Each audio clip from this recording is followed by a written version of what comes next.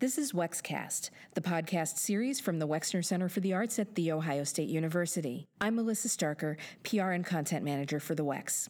On view through August 12th and only at the Wex, Inherent Structure features an exceptionally talented group of 16 visual artists exploring the possibilities that abstraction presents in the realms of imagery, material, and meaning. Among them is Rebecca Morris, a Los Angeles-based painter whose colorful works evoke a sense of multi-layered space on a flat picture plane. For a 2006 exhibition of her work in Berlin, Rebecca also created the Manifesto for Abstractionists and Friends of the Non-Objective, a set of rules for pursuing abstract art published in Artforum in 2006 as an ad for the show. For this Wexcast, curatorial assistant Marisa Espe talks by phone with Rebecca about the Manifesto. They also cover some of her influences, the experience of seeing her work installed for the first time in our iconic grid-mapped building, and the artist's reflections on the power of color to evoke memories and associations. Let's listen. I wanted to start today's conversation by actually reading a couple of lines from your 2006 Manifesto for Abstractionists and Friends of the Non-Objective, if that's okay with you. Sure. I just wanted to pull out some of these lines because really the way that you describe painting here and abstraction within your manifesto, I think it's just such a lovely tie to your paintings as well. So just to read a couple of this, and this was published in Artforum in 2006 in conjunction with your exhibition at Gallery Barbo Weiss. It was, and I should say that I wrote it in 2004, 2005, and then that it was published and first seen in 2006. In 2006. Okay, so here we go. Be a force. Don't shoot blanks. Don't pretend you don't work hard. When in doubt, spray paint it gold. Never stop looking at macrame, ceramics, supergraphics, and suprematism. Whip out the masterpieces. Abstraction never left motherfuckers. Strive for deeper structure. Campaign against the literal. Abstraction forever. And I am sure that you've talked about the manifesto many times, but I think what I'm most interested in hearing is how the process of writing ties into your painting practice, and if you consider yourself a writer, and if that is independent actually from your artistic practice. I think it's kind of independent. I don't really consider myself a writer. I wrote that manifesto, and it makes me happy that it still feels relevant and resonant with me and with other people after, basically 10 years. Definitely. I don't have anything I want to change about it or correct or revise or even add to. I think it's pretty complete. But in lieu of that, I haven't really written much since then. I've written a few things here and there when asked to, but I don't regularly write that way in terms of I'm writing a piece that I imagine would go out into the world in some way. Sure. I do write very regularly in a journal, and I have my mom recently gave me a journal I was keeping in 5th grade. No kidding. So I've been doing it for a very, very long time. And I love that she held on to that. My mom is actually a very good mother in this way. She's held on to every drawing, and my grandparents as well. They've really been wonderful archivists. And I am a kind of major archivist, which is, I think, partly when you were just introducing the manifesto, you said 2006, and the archivist in me is like, well, actually, it's 2004, 2005. Yeah. It's good to know and good to have that on record. Yeah. So there is a daily practice of writing that I'm interested in, and it's helpful to myself. It's helpful to remember things, and it's another way to think that it can be helpful. All of that said, I can't say I've done something recently that felt as powerful as the manifesto in a sense. I mean, that was written on my own, not prompted, not for a request by somebody to do something. Right. So, but I do think any kind of other auxiliary way of thinking about what I'm doing is helpful, because you're just coming at things from different angles. So writing is one of those things. Absolutely. As is reading, blah, blah, blah. I mean, I'm not saying anything really earth-shattering here. No, but it's good to hear that, and especially that the inspiration for writing was self-determined. Yeah, it was. I had been kind of keeping a list of things that were not so much a mantra. I've used that word before, but that's not really as accurate as I could be. It was a kind of list of things to keep myself going, points to recurrently be aware of, a big list maker. So the manifesto kind of started as a list, and I realized it had a statement feeling to it. And I think at one point I joked I was writing a manifesto. And then when I decided that it was truly a manifesto, other things started being added into it. And the tone was always a sort of bigger voice than my own, right? Because when you need inspiration or to be set back on track, you need that authoritative voice. So and the all caps, which didn't come across in the reading of it, in my reciting of it, but in the reading you see it, be a force, all caps. Right. And it starts, and I mean, I think that's important. If you see the whole manifesto printed out, it starts with be a force in all caps, and it ends with abstraction forever in all caps. And that's very important. And it's a framing device to blockade and strengthen the interior statements. I mean, they're already pretty strong, but it's another way to buttress the text inside. So that was important, that capitalization on both. And I did play with the order of things. There was a little tinkering when I had all the lines worked out. When you mentioned tone, I was also thinking about that and how it comes across when you're reading it. It's playful and funny at some points, but it comes from such a point of view, maybe despite the bigger voice, the authoritarian voice.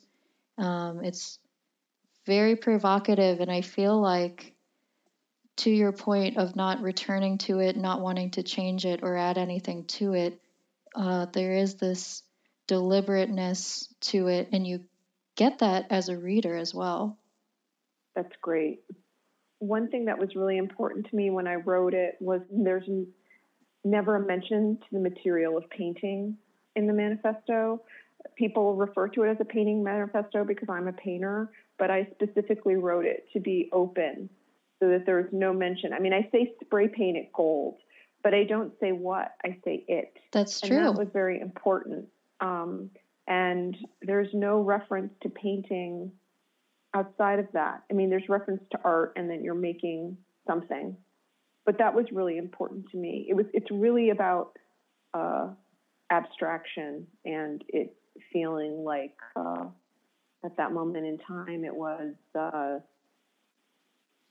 outmoded or was coming with a lot of baggage that I wasn't accepting. And at the same time, so knowing that original context, for 12, 14 years ago, and then reading it today, there's something that abstraction keeps grabbing onto and letting go of baggage, and that keeps fluctuating over and over. But now it seems like abstract painting, it's okay, at least for the moment. But in a way, this manifesto, it almost makes it accessible. It's almost like for maybe the viewer who looks at an abstract sculpture or painting or photograph and sees that and possibly feels alienated by it, they can read your manifesto and feel like they're not, being laughed at or scoffed at, but instead you have this kind, funny, almost familiar voice sort of walking you through it. It's really nice. in so many ways. Yeah, I think I am very aware of abstraction's potential to alienate people. I mean, the general public. I mean, truly, we live with abstraction all the time. We've already accepted abstraction, but there's a kind of rejection as if you need to know something else. And I've always thought that what's so great about art, and again, this is not a really deep idea, is that you can come to it and have your own experience with it. And definitely. I think that's really important. And, you know, something I'm interested in with abstraction is that it's a way to even be more open. But that's hard. It's hard to be open. And I think it's hard for people to be open-minded. It's hard to remain open. And it's hard to commit to building a relationship with something you may not like at first, visually, you know. But I find the things that I haven't liked immediately are usually some of the things that stick with me longer. Exactly. So, I guess to that point, would you mind talking a little bit about your move to abstraction? Because I've read that your early training was very classical and not non-objective at the beginning, and how that transformed to the abstract. Yeah, I went to college at a liberal arts college with a good art department and a good museum, Smith College, and I had wonderful professors, and I got a great foundation. And I had already been taking a lot of art classes, et cetera, as a high schooler and before that. So I was well primed, but I didn't go to art school. So there were still a lot of things I just wasn't exposed to.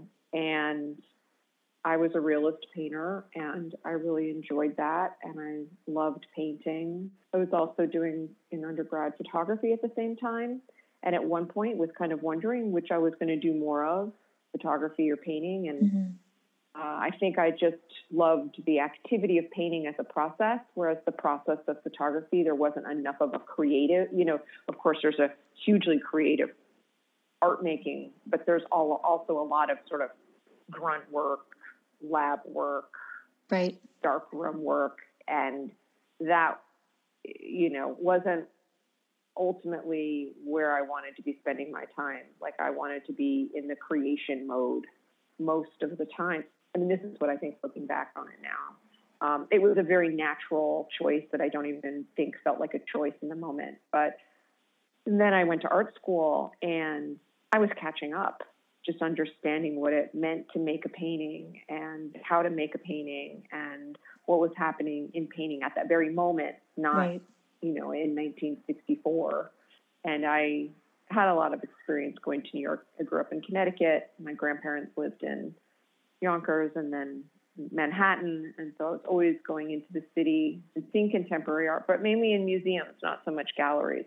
So graduate school was a time of catching up. And as I was catching up, I was realizing that the language I was using, which was representation, was not satisfying and wasn't my language, wasn't the destined way that I wanted to speak as a painter. And I really didn't understand how to make an abstract painting or even realize that that was the best sort of language for me. So that's basically what I spent graduate school doing, is figuring out how to make a painting that was mine and what that meant.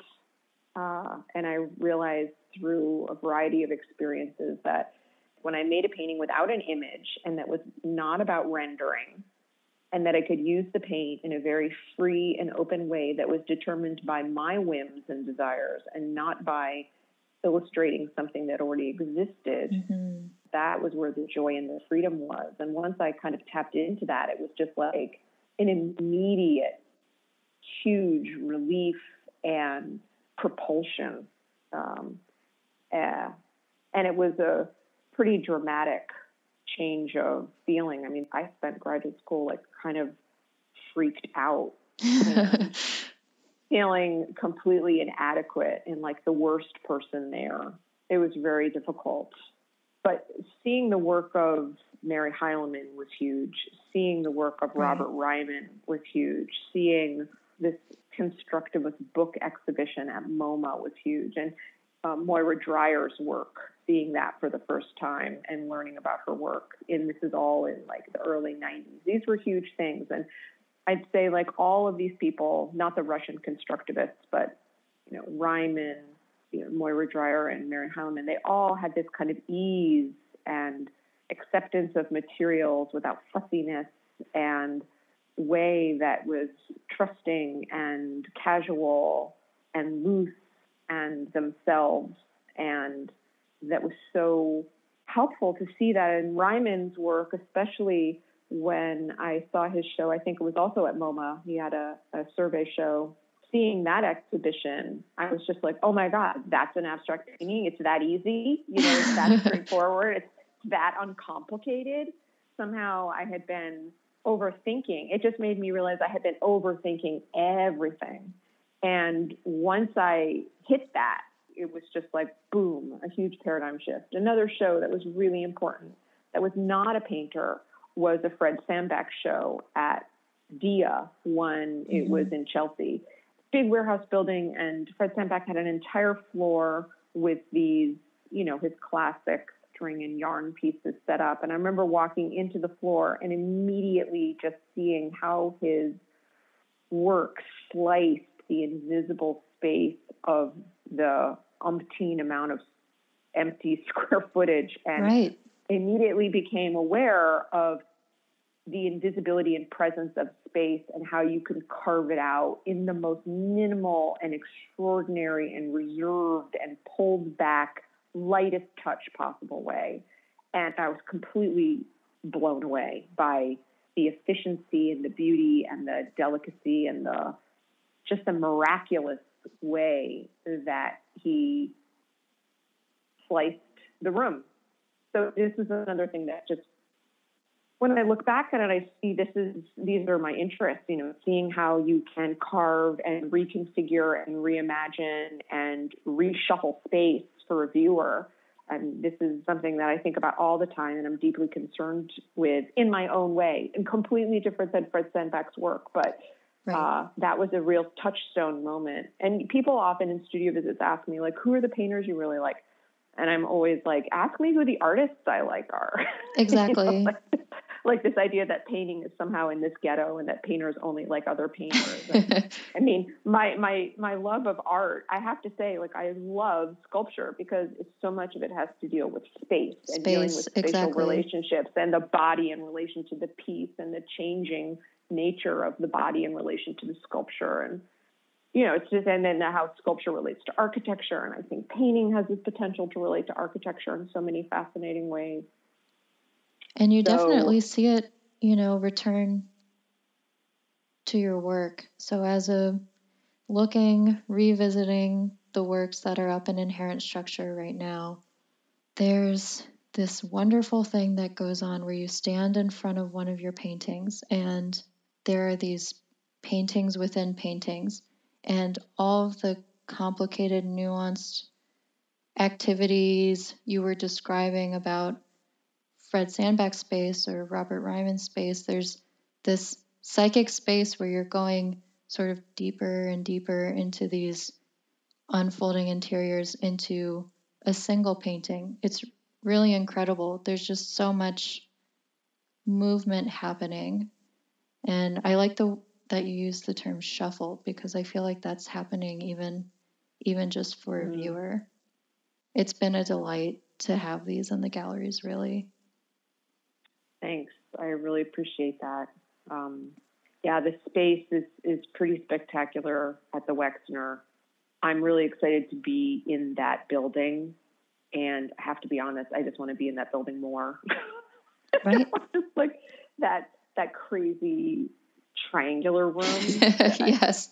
Where you enter you enter the point of the triangle with this sort of hidden stairway. The tiny stairs. It's just, there's ridiculousness to it. And it's a crazy space. And I remember the night the show was already installed and I arrived off the plane and met Michael there and walked through the show at 6 p.m. or 7 o'clock. It was my first time seeing the building and seeing those grates running along the floor line everywhere. none of the work I had in the show was made for the space. It was all made before and came in from other exhibitions. So that even adds another layer that it's completely autonomous.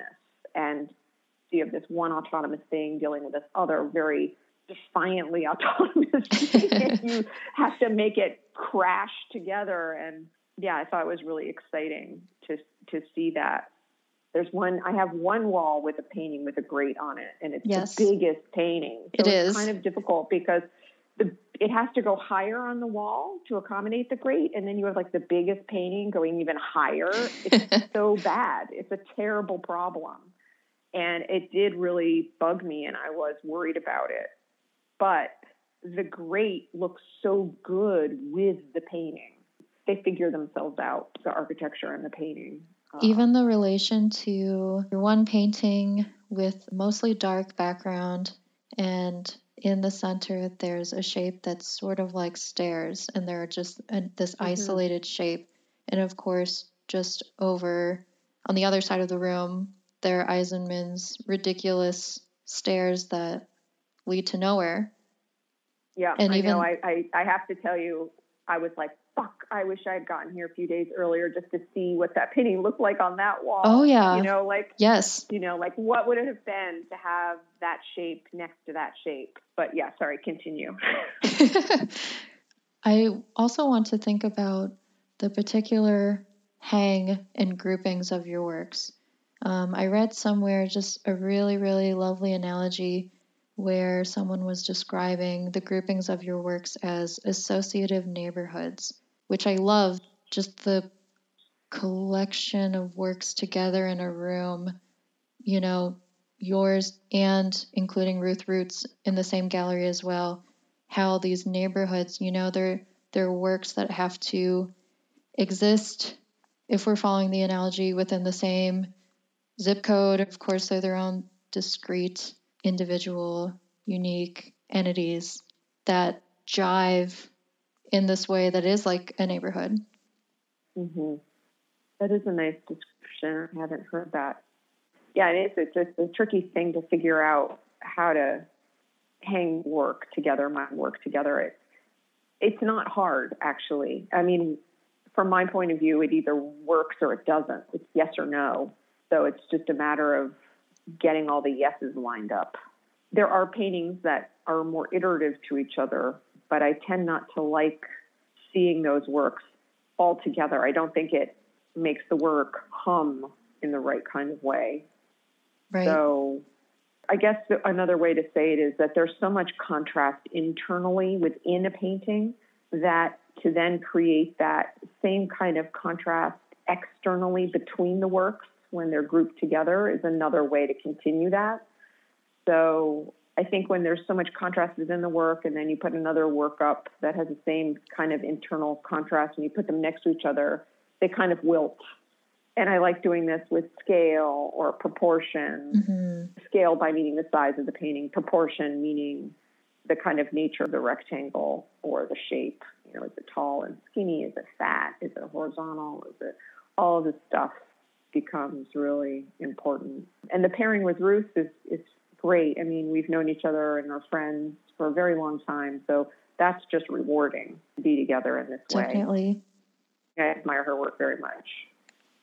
One phrase that keeps recurring in my mind when I'm thinking about your 5 paintings together in the room in the exhibition is this phrase, going together, and how it's exactly what you've just described, where it's not these sort of matching iterative works that are all tidally associated together, but they go together in a way that has just a lot more, friction between them. And clearly you have that dialed in, especially if it's a yes and a no. And another thing I wanted to talk about was color, just the sensitivity with which you use color, put colors together, handle color. I'm even thinking about, for your exhibition at the Renaissance Society, the chart of browns, which is such an amazing thing to look at. Could you describe the brown chart, that process, what that is? Yes. And what that was a canvas board I had, and I've been using brown. You know, a lot of times when you use brown paint, you use it as not as the subject color. And there was a still, in that painting you described that is dark with the staircase shape inside, that is a brown painting. That whole exterior washiness between the picture plane edge and the internal staircase shape, that's all very dark brown paint. So I've been interested in the color brown for a really long time. And so I would buy like every kind of brown paint you could buy. And they differ by brand. So, you know, like a raw umber by Williamsburg is a different looking brown than a raw umber by Old Holland and Lucini and Gamblin. So what I did is I just made a chart and I just washed out a little of each brown so I could see what it looked like straight out of the tube, just as a color chart. Instead of putting it like on the exterior of the tube, I wanted to see them all together in one place so that I could really... So if it was just a tool, it's like, oh, okay, well, which brown do I want to use? Oh, I want to take that brown and it needs to be that brown, meaning not just that brown, that color, it needs brown, that brand. So that's how I made that. And I keep making these painting charts. Now I do it less to see the true color out of the tube and more like if I mix a color that's sort of wacko and interesting that I want to remember how I mixed it, I smear paint a little on a canvas board and then sort of write in Sharpie how I got there, like the colors in there, so I could go back and get it again. I mean, I'm really good, so I could just look at the color and mix it again. But if I've just made it, why not just write what's there? Yeah, maybe that's the archivist in you again. Yes, it absolutely is. So I have all these other color charts after that brown one, but that brown one was probably one of the first ones. And we used it for the poster for the show because it just seemed like such a cool idea to use, you know, when you're a painter and you're a very studio-based artist, meaning like your studio is the point of creation and everything in there is sort of part of the making or part of the decision-making process. There's the things you chose to make. There's the things you've chosen against. That everything in there is part of the process. So this was a way to use a part of the process that wasn't as direct as just putting a picture of the painting on the poster for the show. So it was a way to talk about maybe how the paintings are made or an inside view into the studio practice. So that's sort of the background on that color chart you're referring to. It was just a way for me to see all the browns. And I think there's some grays. And there's even maybe some spray paint tests in there too. Mm-hmm, there are. Yeah. Yeah. And also on color, I wanted to ask you about the Mauve Club, this club that you started in high school. And I wanted to know if this is, you know, an appreciation group. What were the criteria for membership to the Mauve Club? The Mauve Club, well, it's hard to know where to start. It's pretty stupid. It doesn't sound stupid. It sounds really cool. There should be a national Mauve Club. I didn't know anything about the history of the color until I was preparing for this, and the fact that it was the first. Yes, there's a whole book on mauve. Yeah. Did you discover that there's a whole book on mauve? Yes, it's incredible. Mm-hmm. Well, I think the way to talk about the Mauve Club is to say the following first and then go back to the Mauve Club. First, I should say that I completely forgot about the Mauve Club. And so I was doing a conversation interview with Kate McNamara for my show at 356. And we were talking about color. And I was describing something that was happening at this point in the work. And I'd say this had been going on like 2010, 2015. I had been really trying to, I was after this particular shade of pink. And it wasn't super narrow, but it had a kind of parameter to it. And the pink is very specific. And I kept finding myself describing it. It took so much effort to describe this pink because I couldn't think of what the pink was. It suddenly dawned on me that this pink has a name, and it's called mauve. Yes. And it's this corpse-like, dead, ugly, beautiful, fleshy, rank, off, pinky purple with a cast of stale to it. And when I realized that the color had the name mauve, it was like, oh my God, it's mauve. I suddenly remembered my club that I had junior year of high school. And it was like, oh my God, I have been thinking about the color mauve for a really long time, much longer than I realized. And this kind of goes back to that we were talking earlier, I know it's not in this recording, about the master narrative. Yes. This is an example of how the master narrative fails, because like I'm realizing, oh my God, this weird pink shade has been of interest to me. So the Mauve Club was this club that I had with a friend of mine. I went to this high school for 1 year in Connecticut called Hamden Hall. And it was a miserable year of school. I hated it. I was there for 1 year. It's very hard to transfer into high school as a junior. Right. And I was very unhappy, and I left after that year. And I took the bus to school, which, I mean, you're 11th grader and you're taking the bus, right? That's just kind of a bummer right there. So I was on the bus, and there were all the people from, it was in Hamden, Connecticut. I lived in Branford, which is outside, and all the other kids who kind of like lived in Branford or in these coastal Connecticut towns that needed to get to Hamden. We'd all take the bus together.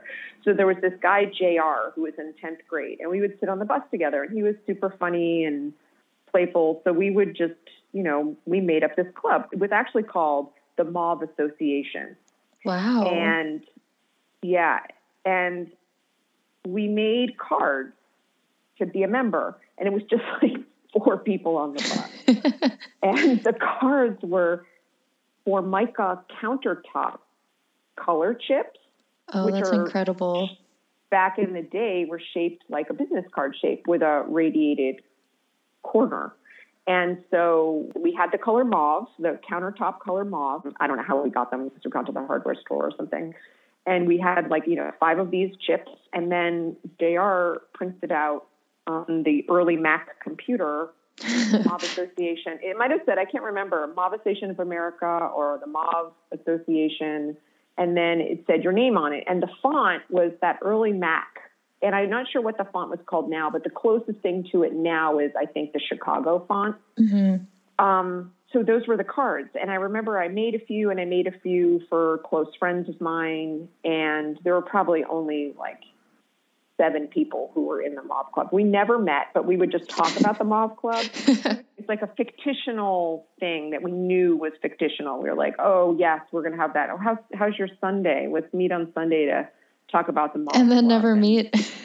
Never meet. It was all administration. It was all about planning the meetings. It was all about having the cards made. It was all about the spirit of the club, which was very just playful. And we had one other thing that was very important, was that you couldn't say the word mauve like I'm saying it. You were supposed to say mauve. Mauve. Mauve. You had to say mauve. Anyway, as a founding member, you can see I'm a real failure. I've now referred to the club as the Mauve Club of America. I've kind of misremembered the name, and then also I'm calling it Mauve. But in any case, that was the club. And when I was having this conversation with Kate McNamara and suddenly remembered the club, it was 2015. And I then decided that I was going to reopen the club. And it was on the precipice of 6 South Mission. And that was what the conversation I was having. Kate and I were doing the interview for the press release of that show. So I decided that I was going to make Mauve Club of America cards for everybody who helped me with the show. So, everybody at 356, people who were in the Mauve Club back in whatever year that was, 1985, 86, remade them cards, the install crew at 356. And I recently made a card for Amy Stillman because she's like, I have Mauve sneakers. I love Mauve too. Perfect. And I was like, of course. And the cards I couldn't use Formica because Formica chips, I don't even know if they're making Mauve anymore. And I tried to track it down. to do it the exact same way, but I couldn't. So I went to Home Depot and got samples, the paint chip samples in mauves, and then, printed out in the Chicago font, tried to replicate what the card looked like, and then went to Kinko's and laminated these cards. And that kind of was the resurrection of the Mauve Club. And then since then, it's like an ongoing joke with people who know about the Mauve Club. Like, if I see something that's mauve, I'll like post it on Instagram. I was just in Maine last week, and my family were just like driving up around South Freeport, and we go down this dead end street, and suddenly there's this ridiculous, fantastic tower of a beach house that's like 4 stories high and super narrow. It's like a turret, and it's wood, and it's painted mauve. No kidding. My whole family gets out of the car, and we're like, what? What is this crazy house? And my sister's like, it's the Mauve Club of Maine, And it is. Yes, it's the Mauve Club of Maine. And then I'll see different funny buildings with weird purples or pinks on them, and I'll make a joke like, Mauve Club of Vermont, or that's sort of where the Mauve Club is now. It's really just an ongoing kind of joke, but it's very tender. It's very serious. Yeah, it is. I mean, it kind of is serious because it points to serious. Seeing, once you see this color, when you see colors out in the world, and especially unique colors like mauve, you pay attention, and you wonder, what are they thinking, to paint your entire house mauve? That's really this incredible commitment to a color. Yeah, I know. I feel like I need to send a club card to this address. Just feel like you guys are honorary members. You're living it large. I mean, the thing about mauve and certain these kinds of shades of, I'm thinking about these awkward pink colors. It's like mauve is a pink that lost its freshness. This is a color that is a very provocative color. It's very disagreeable. People have very strong opinions about it. They really do. There's an interior decorator, I'm forgetting her name at the moment, and she said something about mauve being awful. And Diana Vreeland, who has wonderful things to say about color, she was an editor at Vogue for many years, and then was a curator at the Costume Institute at the Met. So I forget what she said, but something about how a mauve dining room would be disgusting and no one would want to eat in there. Diana said that? Either Diana said that, or this woman. One of these women made this disparaging comment about mauve. And, it's a deal breaker color for certain people who are even really into color. And so my interest in it is all of that. And to paint a house mauve in a beautiful landscape like Maine, like as you said, is a real statement. The other houses are really trying to be traditional and be adhering to the natural landscape. And this house is really doing something jarring and personal, both with the architecture and its color. So I think the color mauve is very, very charged. Lots of colors are charged. That's sort of been one that I'm really, really interested in recently. But there are other ones too, like red, I think is very charged, but for completely different reasons. So Definitely. So back to the question of like my concerns in color, I'm really interested in color and color on its own, but also associative color. That blue next to that green, next to this brown, next to that gray. Like there's content in that. It's not maybe narrative content, but it's content. And information, just the arranging and pairing this green and this brown versus that blue and this brown, and how completely relative it is and how it changes so much according to how they're placed. And that's one of the really gratifying things about looking at your paintings is you see all those shifts because you provide so many opportunities to see those color arrangements in different and even really surprising ways. I like your word information better than content. That's a better word. It is information, definitely. It is informative. And Yeah, and it's information. And what I like about the word information is it's neutral. You decide what you do with it. It could be content. It could be not content. It's information. News you can use. It's information. Yeah. It's sort of up to you. It's up to you to decide how you use that information. So I like that. One of the last things I wanted to touch upon, and I accidentally said this when I was talking about the mauve house, was the commitment to mauve. But the word commitment, I feel like just in reading about painting, in preparing for the show, in just thinking about abstract painting, I think it's part of this that we were touching upon earlier about the baggage of abstract painting. But why is it that it's always a commitment to abstraction? Why is that word? I know. What does funny, right? that mean? Like, you must be faithful to abstraction. It's become almost a trope. I feel like you just see it everywhere. It's a commitment. Yeah, I know. And ultimately, I don't agree with that idea or ideology. And I've said this, and then I've had people say, well, you're the one who made an abstract manifesto. But I mean, the reason I wrote it wasn't to say or to state that abstract painting was a priori. Right. That wasn't the point. It was just to say there's material here, and you can't just discount something because of a style. You know, that's ridiculous. And ultimately, I don't think at the end of the day, it's not that interesting to dissect painting according to landscape or seascape. Exactly.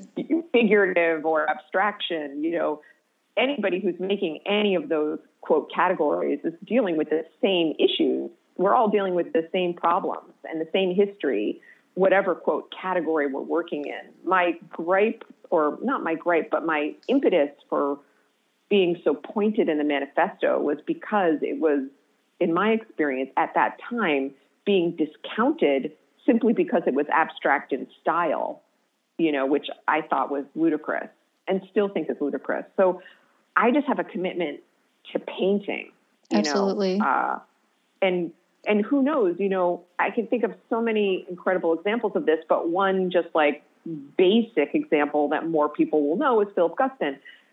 Luminous career as an abstract painter. And then at the end of his career, he goes back to figuration, where he started as a muralist, and he goes back to, you know, painting the world and people and objects. And he got a lot of slack for that, but it's kind of about making these lines in the sand about style and mode of painting.